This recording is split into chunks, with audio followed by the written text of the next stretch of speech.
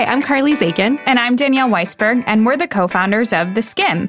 Welcome to our very first episode of our brand new podcast, Skimmed from the Couch, presented by Delta. On every episode, we invite smart, inspiring, successful women to chat candidly about what it takes to get to the top and what it's like once you actually get there. This is a podcast about the real stuff, the crappy days, the bad advice, the first big career win, and the people who are there for the highest of highs and lowest of lows.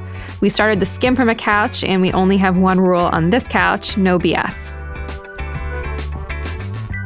Before we introduce you to our guests, we want to introduce you to our ultimate travel partner, Delta.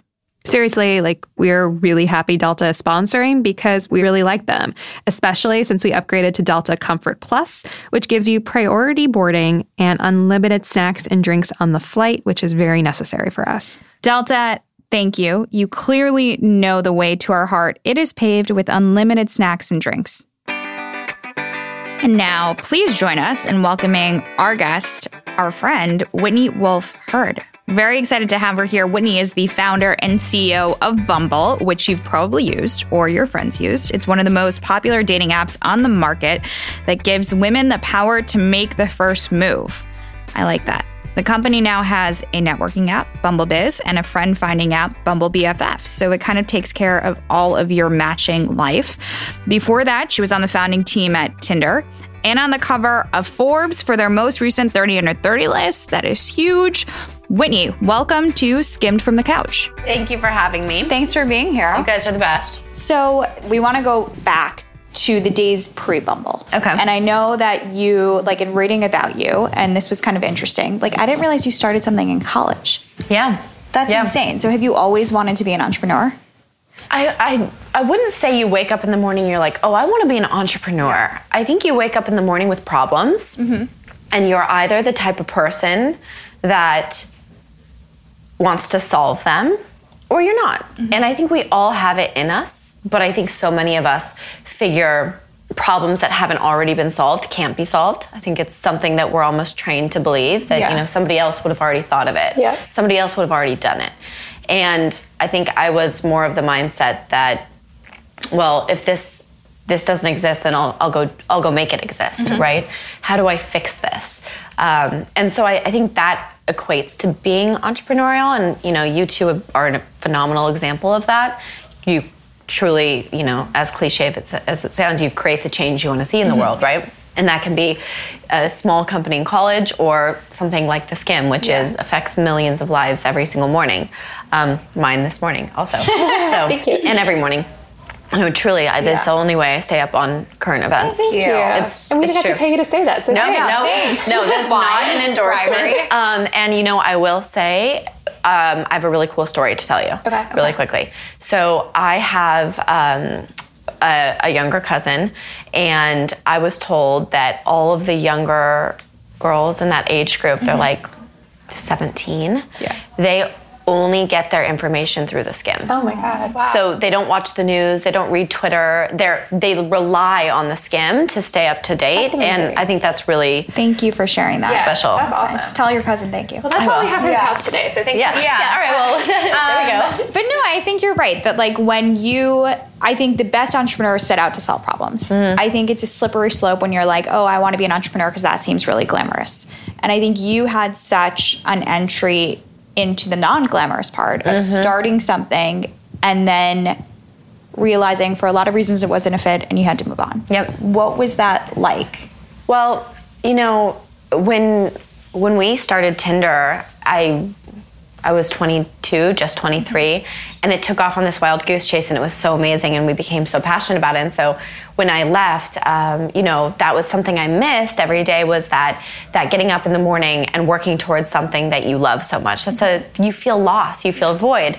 But at the same time, it was almost, at the time it was really hard. And now looking back, it feels like maybe the perfect storm, because at the time of my departure, there had been, like you said, you can read all these stories, which is so bizarre to think about.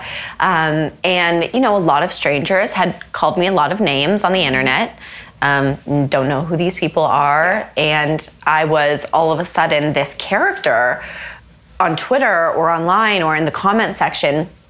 And it hurt me. It made me feel really bad about myself. And I really tried to see beyond me. And I said, well, if this is how I'm feeling, and I'm in a pretty good position, I'm good head on my shoulders, I have family and friends, how does the 13-year-old feel when this happens at school? So it propelled me to want to create a change to that. Day one, you don't go back to Tinder, you're reading all this stuff online.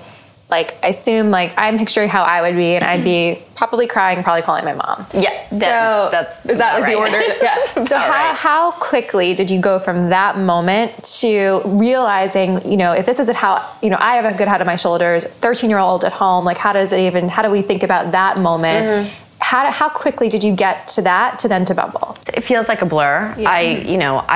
I can't even believe that it's been 3 years. Yeah. I can't believe it's been 3 years. I know. I remember when it was an idea. Yeah, isn't that crazy? Yes. So I would say that emotion propels a lot of creativity if you let it, right? If you channel sadness or if you channel disdain. I mean, even look at Spanx, right? Yeah.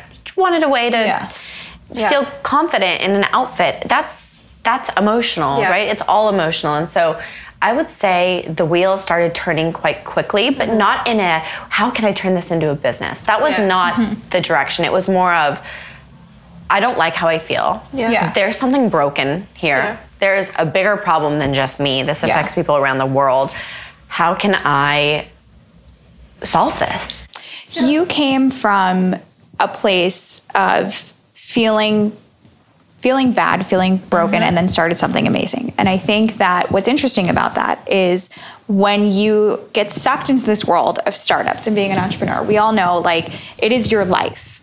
So it's your life. Especially at 22, I always think about support systems, because I think one of the things that's hardest about running a company is that you don't have time for friends. You don't have time to make friends. No. You're always the flaky friend. You're the one that your circle gets smaller. Yeah, and they get mad. Yes. It's hard. People don't understand. So what was it like I'm assuming that's what it was like early on at Tinder, right? You're going through all of that. Yeah, and for then the last shit 5 years of my life, I feel like it's been... Yeah. So do you feel like you have a great support system? Like, was it there when you needed it? And then how did you use that?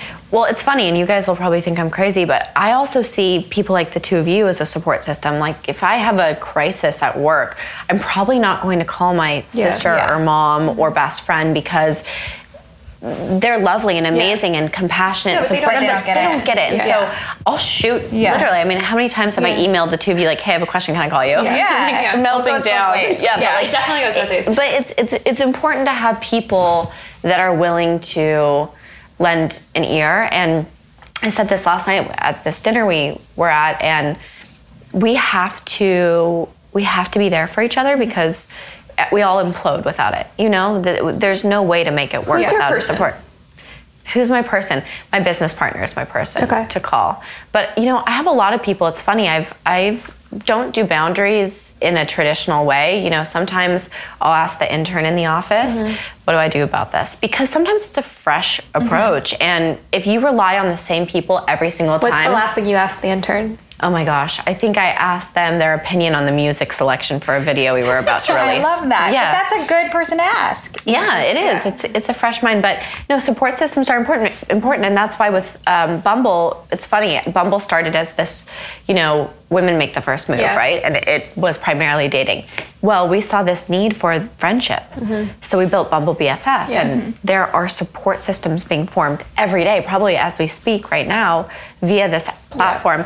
You can build solutions like what you've done. It's crazy. And that's only half of the story. There's a lot more to come. But first, you know what we hate? Waiting. A lot of things. Yeah, a lot of things. So we hate waiting, especially like when we're traveling. You wake up early, you make time to get to the airport, and then you're there waiting to board. And so we found a fix. We did. We now get Delta Comfort Plus. I really have to say it is definitely worth it. You board quickly, you board sooner, you get extra legroom, which I like to sprawl out. Sorry for those who sit next to me, and I need that legroom. You do. You've got long legs. So I do. Thank you. Delta's a helpful partner. But also, we tend to pack our carry-on bags like Whoa. And the dedicated bin space makes it not so awkward when we squeeze it in there. And I will say, we love our wine. Anyone who knows the Skim knows we love it. You get unlimited drinks and snacks on the flight. Unlimited. Let's not pretend we didn't know that.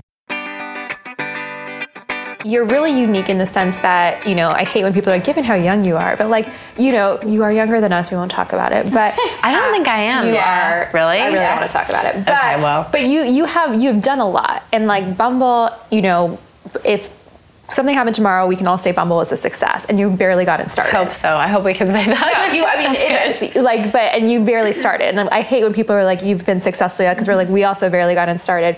But you have obviously made a mark, and you have tapped into something that, as a society, we all needed in some way. And I'm curious, do you ever look in the mirror and are like, this is happening? It's really happening? When you look in the mirror, are you like, this is happening, I'm doing this? Or are you like, holy shit, I can't believe what's happening? I feel like I don't know what's happening. Yeah. In my mind, sitting in here with you two, I'm staring at the wall that says The Skim right now. This is surreal for me, because I remember before starting Bumble, I think I cold emailed both of you. I remember that. No, literally, you could probably find it in your email. And I was like, hey guys, I know you're a lot bigger than us, but we're going to launch, and I think it's going to be, I think there's going to be synergy.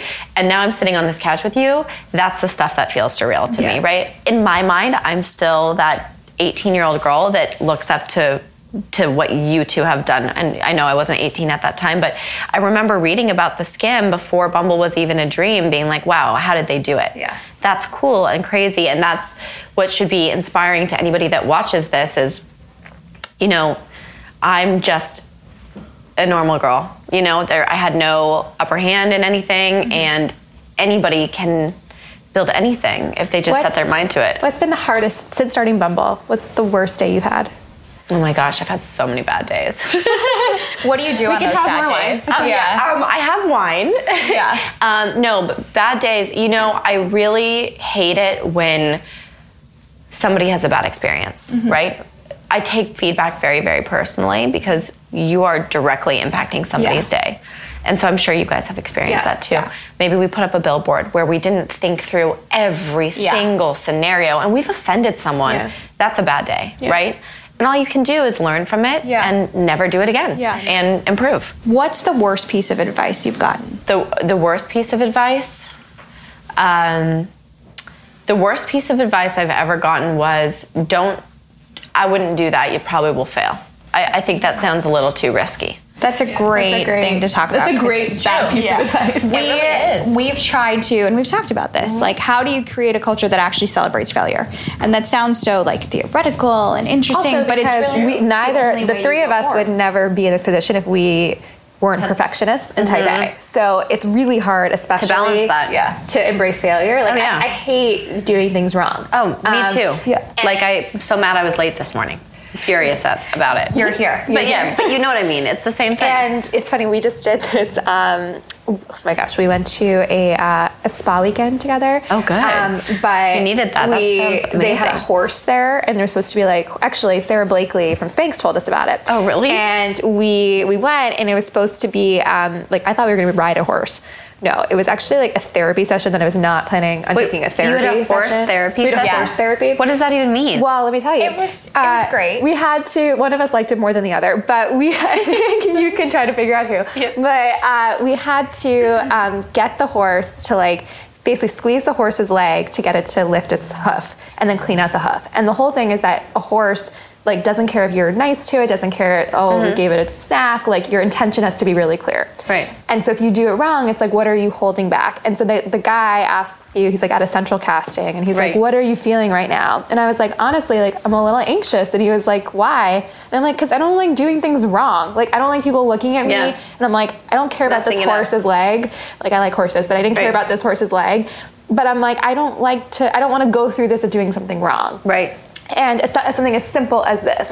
And let me tell you, that was not a good thing to say in therapy. But I want you to know it was therapy. Don't say that in therapy. It's a loaded thing to say, right? But, that's not, I think we all know this, but you have to make mistakes to go forward. Have to. That's the only way. I think you have to show your team that it's okay to do that. One of the things we actually talk about you all the time in our office is you guys have moved very quickly as a company. You rolled out Bumble BFF, you rolled out like this business aspect of it. You just rolled out this space in New York. Like, you move and execute things very quickly. And we look at that because we're like, you're not afraid. Like, when we look at you, I'm like, you're not afraid to fail. No. And you're like, I'm curious, like, is that accurate? But then you say it's too fast. So how do you balance that? It's only too fast because you nailed it, the perfectionist side of it, right? We go really fast, but then you want it to be perfect. So you get in this balancing act. But the way I look at it is, if you fail, so what? It's better than never doing it at all. Like, if you never do something, then you've already failed, in my opinion, right? If you never tried to do a pop-up, if Bumble never tried to open a pop-up, then we just never did a pop-up. So it's 100% didn't happen. Versus doing a pop-up and having it be not perfect, at least there was a pop-up or an attempt at a pop-up, right? So in my mind, looking at something and saying, what's better than zero? Even 1% is better than zero. Yeah. And if you never try, it's zero, right? Yeah, so that's a great way to look at it. At least it's something. What was the last thing you failed at? Everything, a lot of things, and that's okay. I don't even see failure as, I think failure has this negative connotation, but I mean, failure just means you're trying something, right? I mean, I tried to work out this morning and had to quit 30 minutes in because it's too hard. So at least I did 30 minutes of something. I was like, that's a win. That's longer than I would do. Do you see, it's all about perspective. It's all about the way you look at it. And so I don't really think anything is a failure, truly. I think if you get off the couch, well, I'm happy we're on this couch, but if you get off the couch in your home or wherever you are thinking about how scared you are of something, just get up and do it. You know, what's going to happen? And truly, what does a human opinion matter? And I think that's what I learned after the Tinder thing. That media storm and the reaction from strangers, it hurt so bad at the time, but what did it do to me? Like, did it heal me? Did it hurt me? No. I also think that that's also because, and I think we see this all the time, that like, if you're in business long enough, you get hardened, right? Yeah. So we see it that like 5 years ago when we had negative comments, it really hurt. Like, it was like... Does it bother you now? I'm not going to say like it doesn't bother me, but it doesn't. Bothers less, it bothers less. It's like, I think that you're not, if you're going to change things, people aren't going to like what you're doing. Never. So I think that is, on one hand, like, you're a real person. Of course that hurts, but it's like what you do with it that counts. Speaking of being a real person, you obviously get stressed. How do you show stress? How do I show stress? I shut down. I stop communicating. And that's the most dangerous thing you can do. Do you recognize when you do it? Yes. I will literally stop communicating with people, and then you're in real big trouble because communication, truly, it's so insane. It's the most important thing in the world. Do you cry at work? Sometimes. Yeah. I've cried at work. Do people see you cry? Yeah. They have. I'm not embarrassed by that. Yeah. I think we're human beings. Just because you go to work doesn't mean you like turn into like some robot. Yeah. You know, you don't morph into a different human. Yeah. You're still the same person. I mean, there's appropriate ways to do it. I don't think that if you have a new hire on their first day, I don't know if that's what they need to see. Right. But, you know, if you are sitting around with your team members that you've had by your side for 3 years and something happens, because things happen, it's okay to cry. There's no what part of the business, when I talk about the business, I think there's like the product part, there's the marketing part, there's the finance and investment part, the legal part, finance, like what part of that just stresses you out the most? And I'll preface that by saying we get stressed out the most by the finance part, by far. So that, I've been super fortunate, has not been a huge stress. We've been very lucky in the sense that finances are doing well right now. Knock on everything. Yeah. But I think HR is my biggest stress because I care so deeply about everybody's happiness. I want everybody to be at a level 10 of happiness every single day. That's my expectation internally, you know, because I feel like, well, I'm trying to go above and beyond to make sure that this is a culture that everybody feels comfortable in. And so I think I get fixated on HR when in reality, we're not doing anything wrong. You know, as long as we're following the rules and doing good by our employees, I'm trying to learn how to detach myself from it a little bit, right? I cannot control 50 plus people's emotions all day long. You're not at 100%. No. You're not at a 10 in happiness. No, and so you can't expect that of everyone else. So I think the HR thing is the worst management mistake you've ever made. Worst management mistake I've ever made. I've made a lot, truly, and that's okay. I've never been a CEO before until now. Worst management mistake, I think it's been not following regulated rules on like what are work hours and being kind of overly flexible early on, and now I'm trying to regress from that a bit and be more structured, and I think that can be it's a growing pain. Confusing to your early hires when we used to be able to leave at a certain time on a Friday and now we don't, right? And so it's just this growing pain. I'm sure you have experienced that. I think there's a difference when you're working with 5 people and you know them all personally and you know how they like to work, and then you get to 45, 55 and you don't know them all personally, and you don't know, so you have to make these kind of blanket rules. You have to. It's also hard early on. I'm sure you experience this too. People request structure, and then when they request structure, they don't necessarily love the structure that comes with it. Right. And it's a really hard balance. As we say this in front of our team, don't ask us for structure. No, but it's true. It's hard. But on that note, I think that's it for today. Yeah. Well, this was fun. So much. I feel like we just did horse therapy. I know. It feels so good. Yeah. I need to learn more about that, by the way. I really ever want to talk about it again. I'm mortified. Well, this was great. Thank you guys so much. You are so awesome in every sense. Thanks for coming by. Oh, thank you. Thanks for hanging out with us. Join us next week for another episode of Skim from the Couch. And if you can't wait until then, subscribe to our daily email newsletter that gives you all the important news and information you need to start your day. Sign up at theskim.com. That's the SKIMM.com. 2 M's for a little something extra.